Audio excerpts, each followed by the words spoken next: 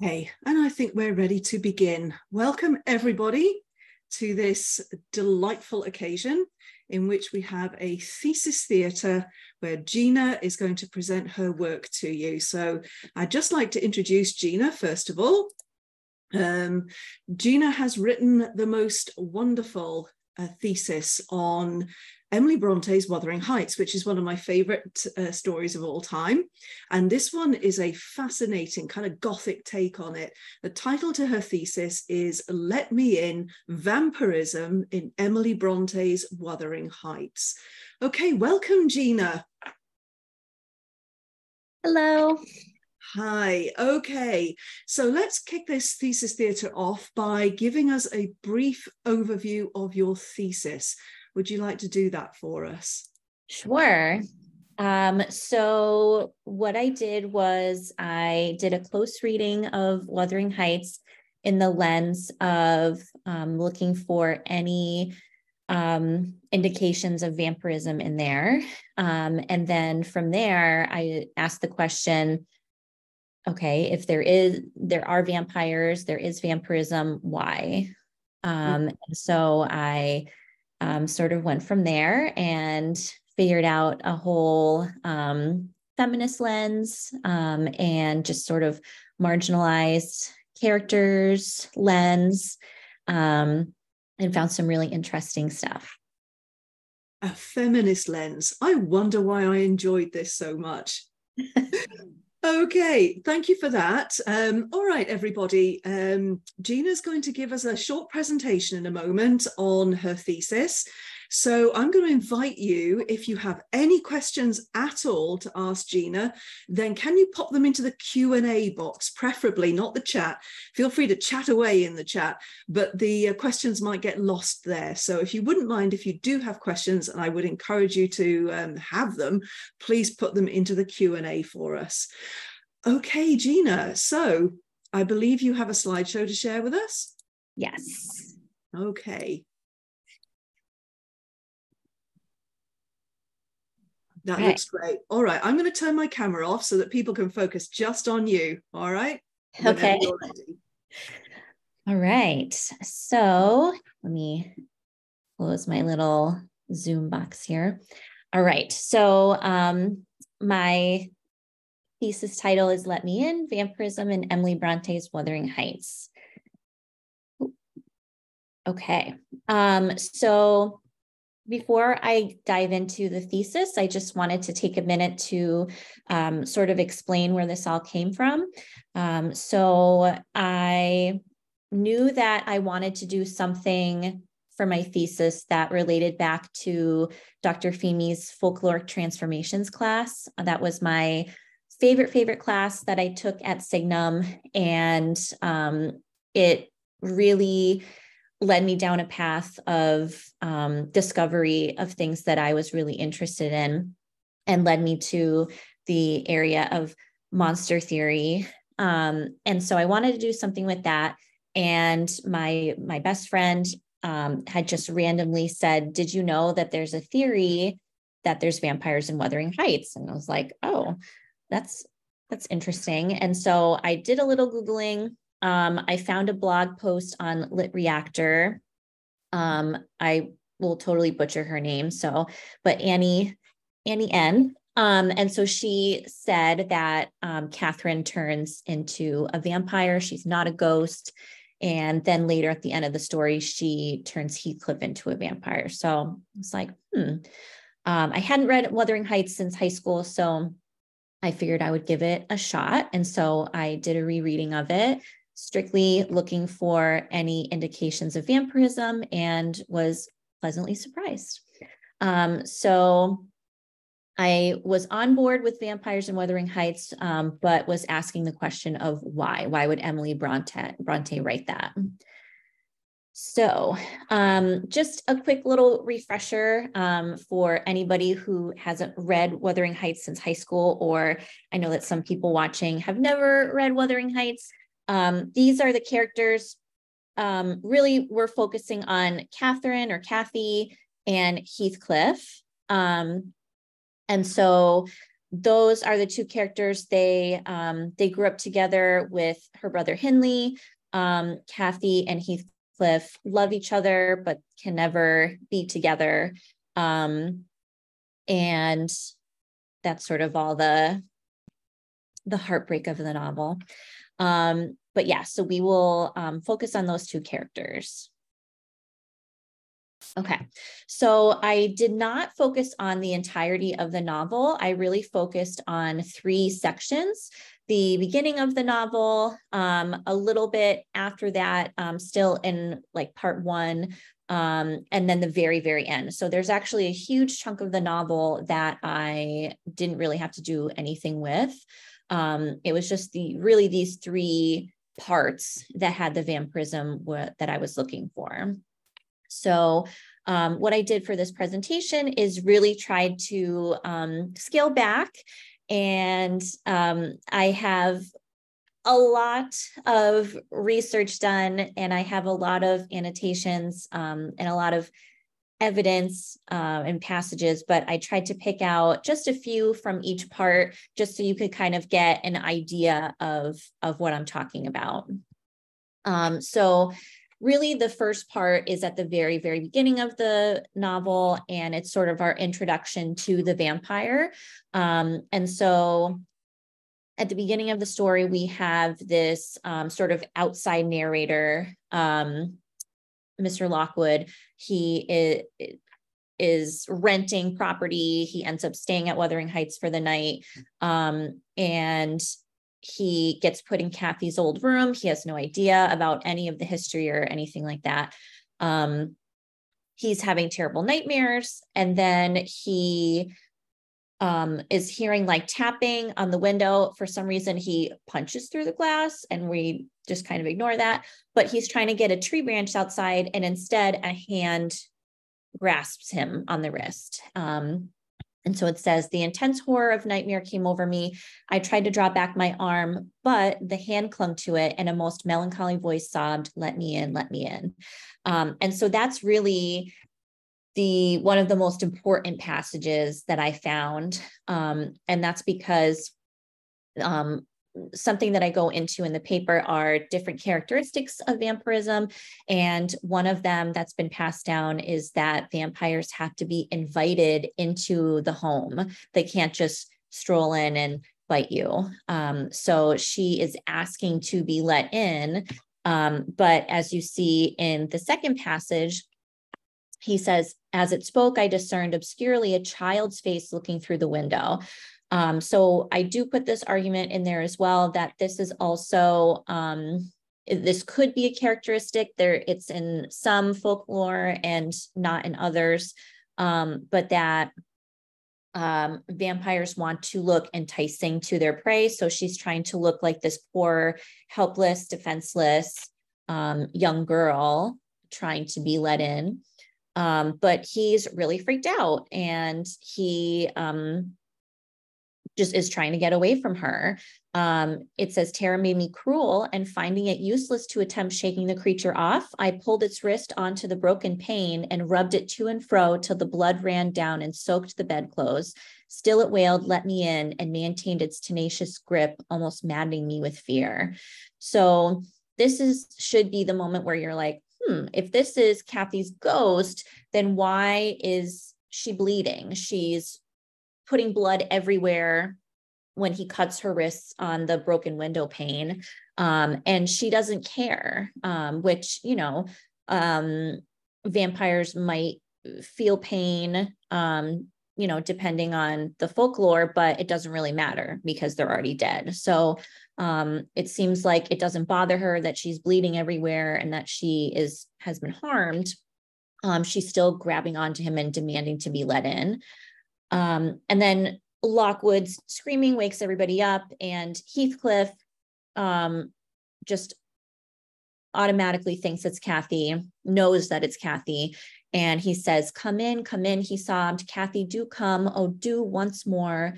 Oh, my heart's darling, hear me this time, Catherine at last." And so this is the other important piece of part 1, where Heathcliff has done the thing. He has invited Kathy in, and that's going to set off a chain of events that don't come until the end of the novel, because after this moment,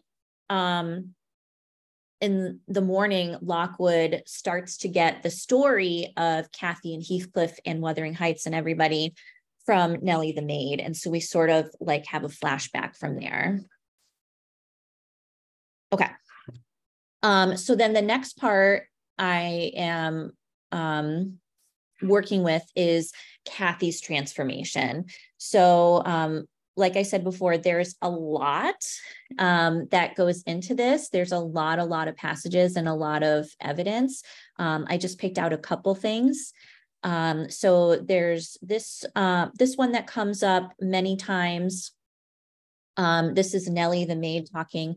As she never offered to descend to breakfast next morning, I went to ask whether she would have some carried up. The same question was repeated at dinner and tea, and again on the morrow after, and received the same answer.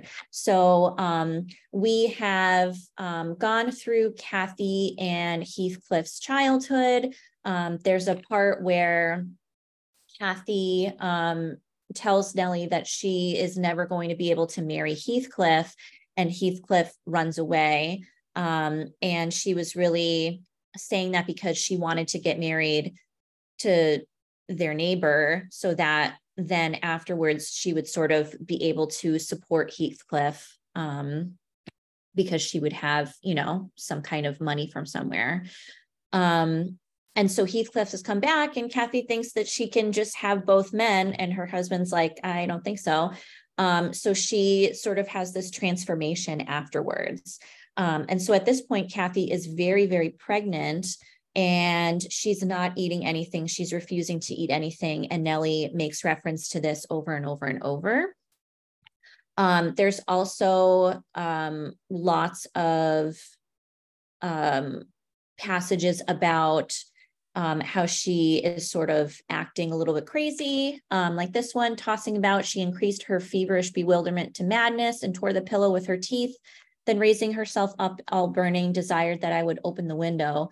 We were in the middle of winter. The wind blew strong from the northeast, and I objected. Both the expressions flitting over her face and the changes of her moods began to alarm me terribly, and brought to my recollection her former illness. So this was actually the second time that this strange, unnamed illness had come over Kathy. I do make a case that perhaps she had gotten bitten earlier, and it's sort of up to interpretation, and that maybe now the transformation, she has been bitten again, but actually to be transformed this time. But she has these sort of like fits of madness, and there's a lot of like focus on her teeth, which of course vampires' teeth, yes. And Nellie just doesn't know what to do with it, because this is so unlike Kathy that, and unlike a sick person, that she's not really sure what's going on. She also talks about Kathy's delirious strength was much surpassed mine. And so vampires are known to have this sort of super strength. And this is, you know, somebody who hasn't eaten in a few days, is very, very pregnant. And yet she's able to overpower quite easily the maid who's been doing, you know, hard work all her life.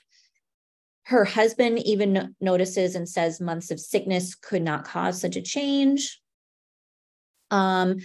We also have some ties to religion that I talk about, where Kathy on more than one occasion is sort of denouncing her faith and religion. So for example, she'll say, I'll not lie there by myself. They may bury me 12 feet deep and throw the church down over me, but I won't rest till you are with me. I never will.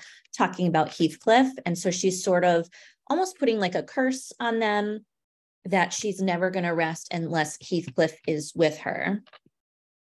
And then finally, the last little bit is Nellie telling Heathcliff, when he demands to see her for the last time, that she is, you know, very, very different. Her appearance has changed greatly, her character much more so, that Nellie can't understand Kathy's transformation. And of course, how could she?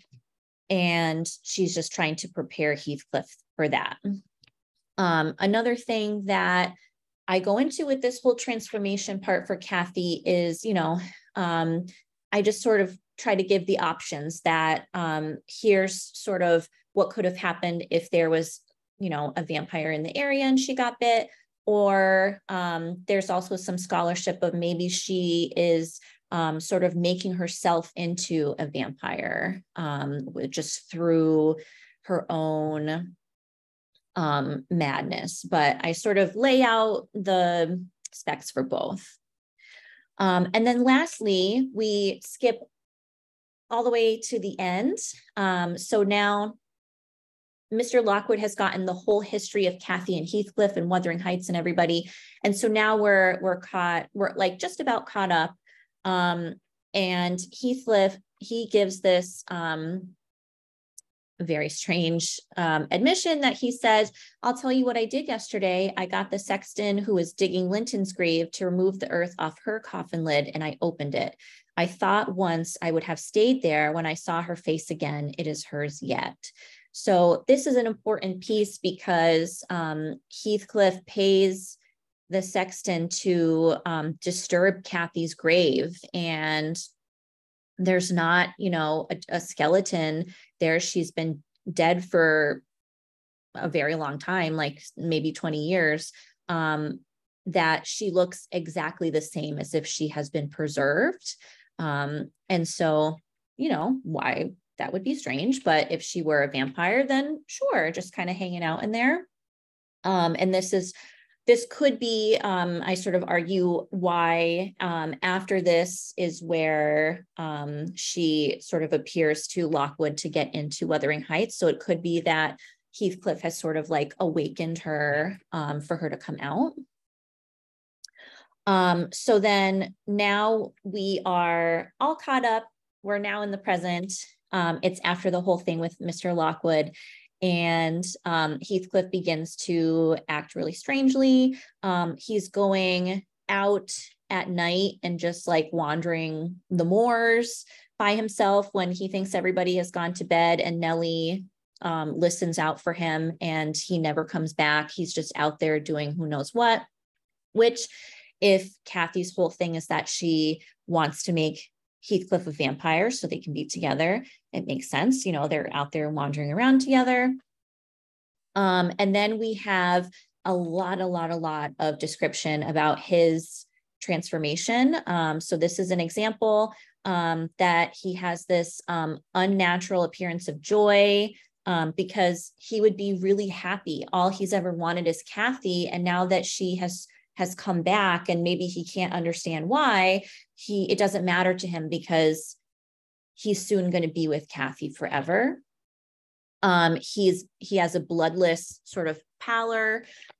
His teeth, again, there's lots of description about his teeth, and that he's shivering, not because he's cold, but because he's like so excited for what's to come. Again, with him, he also stops eating completely.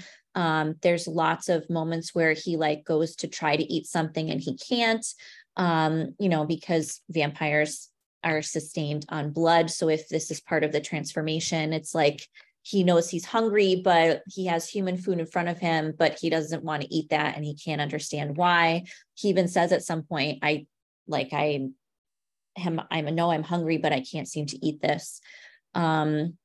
He stopped breathing during half a minute together. So it's sort of like his body is shutting down for the transformation until finally Nellie finds him and he has died. He's died in Kathy's old bedroom. And he has this hand that looks like it's been wounded from that broken window they haven't fixed. And yet there's no blood at all.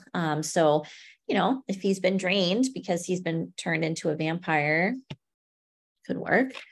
And then finally, the very, very, very end, right after that, we have a couple different people have told Nellie that they've seen Heathcliff and Kathy. Well, they don't seem to know it's Kathy. Maybe they just don't remember Kathy because it's been a long time, but they see Heathcliff and they see a woman and they're just walking the moors together.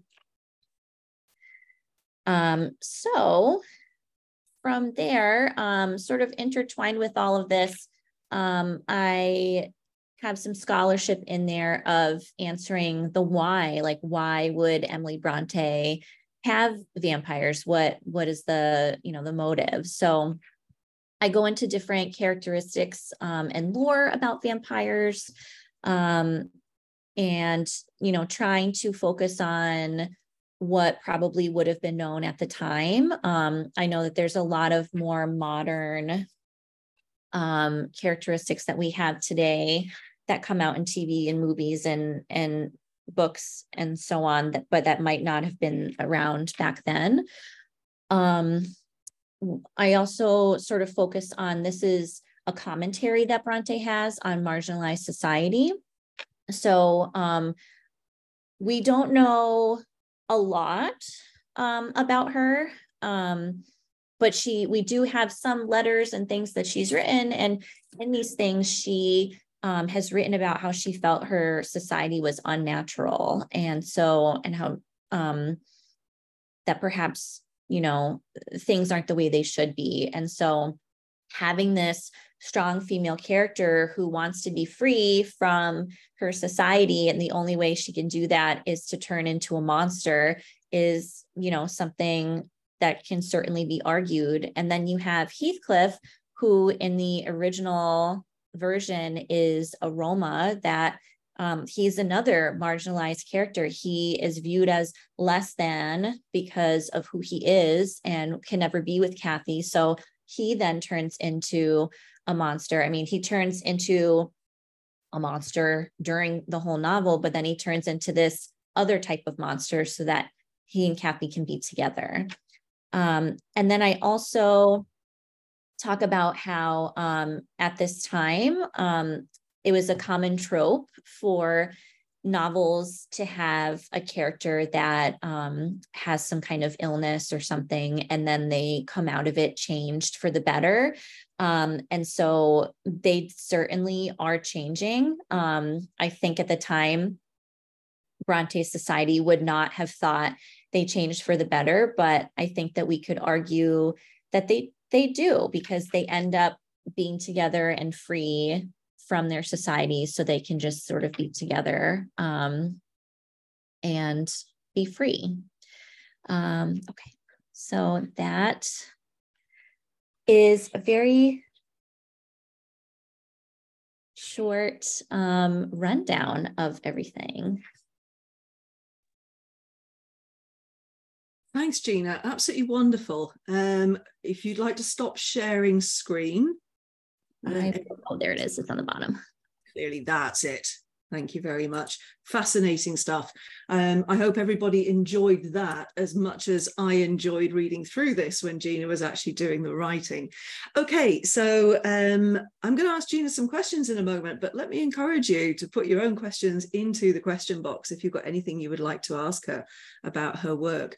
But while people are thinking about what you've just presented, Gina, can you explain to us how and why you chose that particular topic? Yeah, so I just knew from my love of Dr. Feeney's class that I really wanted to do something with that. And it's led me down the path of learning more and more about monster studies, and how I just didn't even know that was, a field that you could study. And that's something that I'm really, really interested in, just not because monsters are cool, but, where do they come from and why? And seeing all of these, cultural significances has just been really interesting. And so from there, my best friend had just randomly was like, I heard this. And then I just kind of got sucked in after I reread Wuthering Heights, and I didn't want to do anything else. The vampire is such an interesting figure in culture, and so culturally embedded. The history of the vampire in culture is absolutely fascinating. So I was delighted when you were talking about this and applying it to Wuthering Heights, which I hadn't done, but then I hadn't read Wuthering Heights since high school, pretty much like so many other people, but it gave me a fascinating new focus on that story. So Tamara has a question, which actually kind of connects with a question I was going to ask you. She asks, what kind of vampire literature predates Brontë? And I was going to ask you, if Brontë wrote Wuthering Heights in 1847 and Bram Stoker wrote Dracula in 1897, would Brontë have been familiar with vampire stories at the time of her writing? So those two questions really do mesh well together. Perfect. Yes. Short answer, yes. So a lot of what we take today is because of Dracula, but for Brontë, there were some penny dreadfuls out there, like Barney the Vampire was very popular. But then we also had Carmilla was out there and was also very, very popular. So there actually was, there were a few vampire things out there in literature that she most likely would have been aware of, as well as just, you know, the folk history that everybody just sort of got passed down with. Absolutely. I mean, famously, one of the first in English was John Polidori's The Vampire, which predates the other ones that you mentioned as well. But they come in at the beginning of the first Gothic revival. And we know, of course, that Brontë was absolutely fascinated with the Gothic. And by the time she was writing, the idea of the vampire was thoroughly embedded in the idea of the Gothic. But as you say, so many stories actually from a long time before it enters popular literature that are passed down through various cultures, right? Mm-hmm. Mm-hmm. Okay, so the next question. How do you think Cathy would have been turned into a vampire? So I had two things that I sort of looked at. There was one where my second reader, Dr. Dickinson, had sort of pushed me on that maybe metaphorically Cathy undergoes this transformation where she, she's maybe not turning into a literal vampire, but is still, vampiric. So I offer that side of things. But then if you're somebody that's like, no, I want real vampires. I thought about when the night that Heathcliff runs away, Cathy runs outside, and there's a whole section in my paper where she's outside by herself. It's nighttime. She's out there all night. That she could have gotten bitten then, because then she gets very, very ill. Nobody knows what's wrong with her. She's sick for a long time. So it could be that she had been drained, but then she's okay. But then perhaps another vampire comes when Heathcliff comes back months later, and the transformation happens then. That's kind of my theory. Mm-hmm. Okay, thank you. All right, so here's the thing about when this was being written, right? England was still very much a Christian country. And the whole concept of vampirism really works against that. And you were talking about how Cathy seemed to be rejecting her religion, rejecting belief as she was changing and becoming something, whether she's becoming a vampire or not, of course, all down to different people's interpretation, but she's certainly changing. So do you read Cathy and Heathcliff's vampirism as some form of punishment then, given the time and place in which it's set? So I like to think two things. I like to think that the readers of the day, if they caught on to this, that they would have felt satisfied that, Kathy, who makes these statements against her religion, which would have been, crazy to make, especially by a woman, and that she's very wild, and Heathcliff, he's Roma, so people don't really care so much about him.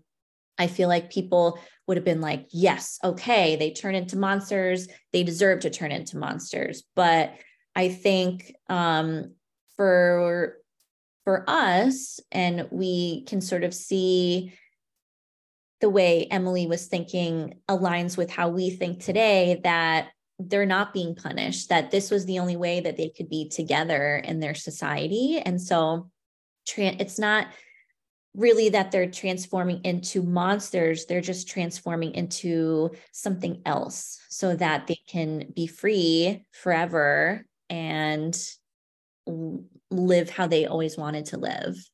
Mm-hmm. So a great Gothic romance from a 21st century lens then. Mm-hmm. So do you think that was the story that Emily Brontë was trying to tell, not the punishment version, but the great Gothic romance version? I think so. I like to think so. Mm-hmm. Okay.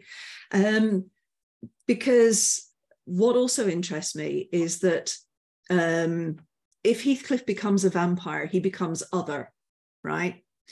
But he's already other because he's Roma and he is an outcast in society. He cannot be with Kathy because social norms mean that it is forbidden. So he's already other, right? So is it worse or no different for him to become a vampire? Yeah, I feel like it's almost worse. That I think just, from like a racism point of view, that people are like, yeah, he's even worse now and he deserves that. Whereas for us in this century, we're like, oh, okay, he's just transforming so that he can be his real self without any restrictions. Mm-hmm. So the perception of the vampire as a figure has really changed since Bronte's time, right? Mm-hmm. So the vampire is now more of a romantic figure than perhaps it was back in Bronte's time. Mm-hmm. Definitely. Mm-hmm. Are there other examples from modern vampire fiction that you thought about while you were investigating the vampiric nature of Wuthering Heights? Well, I mean, I try not to think of Twilight, but Good call. We had read the first book in the True Blood series in Dr. Femy's class, and that sent me spiraling into reading the entire series. But I also was a huge fan of I Am Legend, and the vampires in there that, when you realize they're not the monster, we're the monsters. So I think that was like a huge turning point. Mm-hmm. Yes, the way in which it kind of turns around from the idea that the vampire is always the monster to somehow not necessarily is a fascinating study of society itself, right? Mm-hmm. Okay. Right. So turning from specifics about your thesis, let's think about the process that you went through, because let's face it, it's a big process and it demands a lot of you, doesn't it? Yes. Uh-huh. You did a lot of research for this, as all the students do that are doing their master's thesis. Did you come across anything that surprised you that you weren't expecting? Yeah. So I read a lot of things that I didn't end up using, but just were like so fascinating. But I think coming across things like the very little that's out there about Brontë herself, I think was really interesting. And I think that really helped me cement what I was thinking was really going somewhere, that, you know, she herself seemed like she didn't fit in that society and in that time period. And it just made me start looking at things in a different way. So what sort of details did you come across that told you that she didn't really fit in her own time? In one of the books that I was reading, they were talking about different letters and different essays that she had written, and she just sounded very outspoken, which, you know, was not a thing back then, but she wasn't afraid to sort of speak her mind. And that also reminded me of Kathy, who is, you know, supposed to be very wild in Wuthering Heights. But just her views on society were so modern that, you know, she just felt like this isn't how it's supposed to be. And she didn't want to live in this type of society. Mm-hmm. It's interesting, isn't it, that both she and her sisters wrote Gothic novels.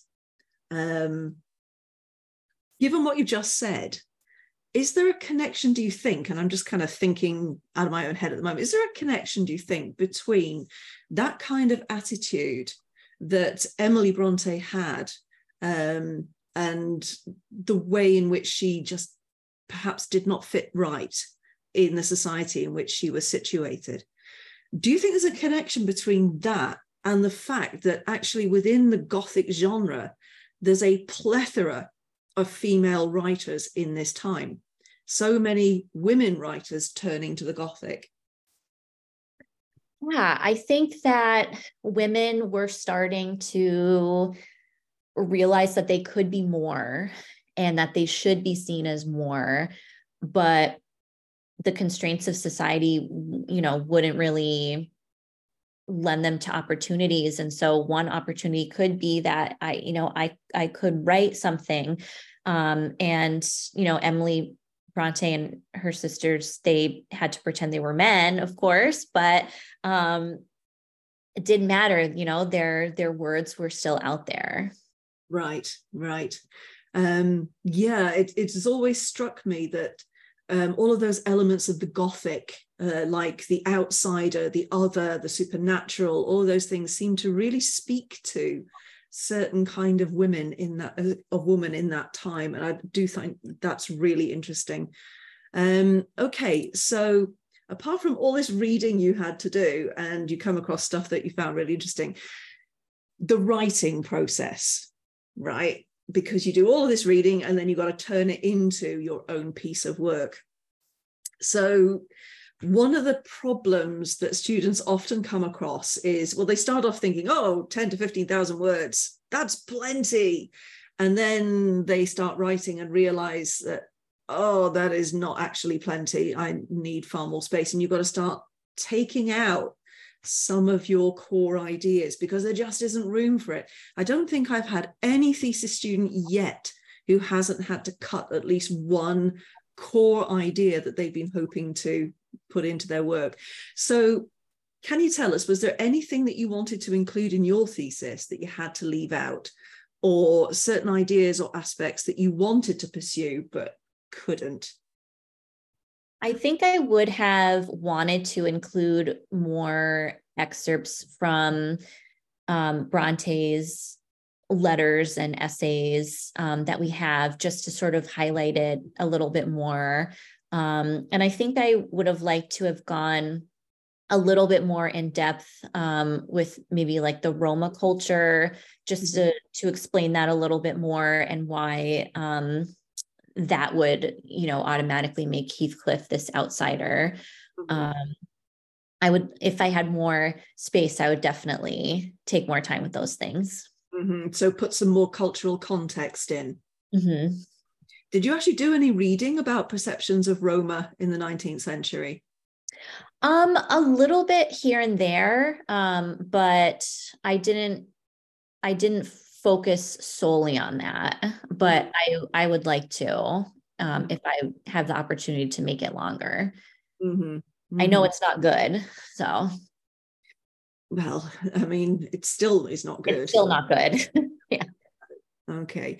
So there are students out there who are either about to begin their thesis process or are looking at it as coming up within the next year or so. Would you have any advice for these people? Something that you've picked up, learned through your own experience of going through the thesis process? I would say start by asking yourself what you're interested in and go from there. I wouldn't pick your most favorite thing in the universe because you might end up becoming really sick of it at the end. But I would pick something that interests you. And then as you start to do research, just be really open with the things that you're finding, because you might think that you have an idea and you go left and you end up writing something else. I thought I was going to write about I Am Legend, and I had read all this research into I Am Legend, and then it sort of derailed into something else entirely.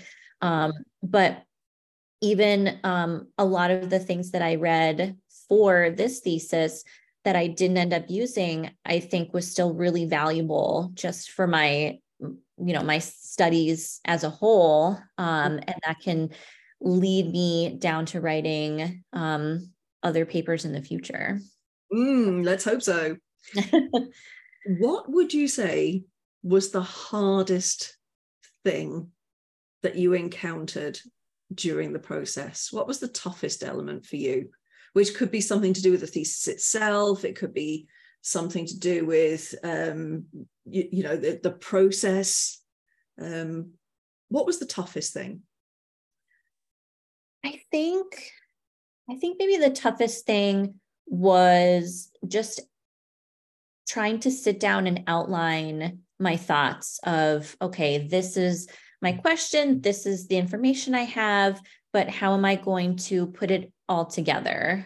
Because I had actually never written something that long before. So I had to figure out, how am I going to put all of these things together? And I know as a teacher, I make my students do outlines all the time, and I don't like doing them personally, but like, you have to, you have to. And I, shared that with them when they were writing their own papers, like you have to have some kind of a guide to help you, because you can't just sit down and write a thesis. Absolutely not. So can I ask you then how you approached creating that structure? What was your process for doing that? I sort of put down the things that I knew I had down pat first. So my close readings, I put those all in. And then from there, I sort of figured where I could start intertwining the research and okay, so this section I could really get into some of the feminist lens. Over here, I can start to get into just the cultural background of the time period, things like that. So that once I could see something in front of me, it became a little bit clearer of where I could weave my research. Yeah, makes sense. Okay, there's some nice comments for you in the chat box. I've been keeping a little bit of an eye on that. Tamara says that all made so much sense, and thank you. Courtney said, brilliant, so many details she didn't catch or completely overlooked. And Takako said, yes, female monsters are cool. And Takako, you're not wrong. Female monsters are cool. They're really interesting. And when you were talking about whether it was a punishment or not for Cathy and Heathcliff to be turned into vampires, and decided that from at least a 21st century perspective, it was not. Tamara said maybe now they can be equals because they're both outside human categories now. So yeah. Good points all, thank you. So if there are no other questions, what I want to do now is congratulate Gina, because what you, the audience, see is the end product of months of hard work and dedication, and just putting one foot in front of the other, even when it's difficult. And I don't think any thesis student gets to this point without acknowledging that there are points of difficulty when it comes to writing a piece of this size and depth. So I'd like to present to you all Gina Petrone, who has now passed her master's degree with Signum, and a large and hearty round of applause to you. Absolutely fantastic. Well done. It's a crowning achievement, and you should be extremely proud of yourself. Thank you. I could not have done it without you. You probably could, but no, you're welcome. It was a lot of fun working with you. And I've always been very interested in the Gothic and in the vampire as a figure. So this was a lot of fun for me to work with as well. So, and I'd also like to thank Dr. Brenton Dickinson, who acted as Gina's second reader and did such a marvelous job to help you in the latter stages of your thesis process. So thank you a lot, Brenton. All right, everybody, thank you so much for attending this Thesis Theatre. It's lovely to have people come along to support Gina and to show her that you appreciate the hard work that she has put into this this wonderful piece of writing, which will be deposited in the Signum library. So any Signum student will be able to check out that thesis and have a look for yourself at all the wonderful work that Gina has done. So on that note, thank you very much, Gina. I'll be seeing you at graduation. Thank you. All right. Thank you very much. And we are done. Congratulations, Gina. Thank you, everybody. Thank you, everyone. See you next time.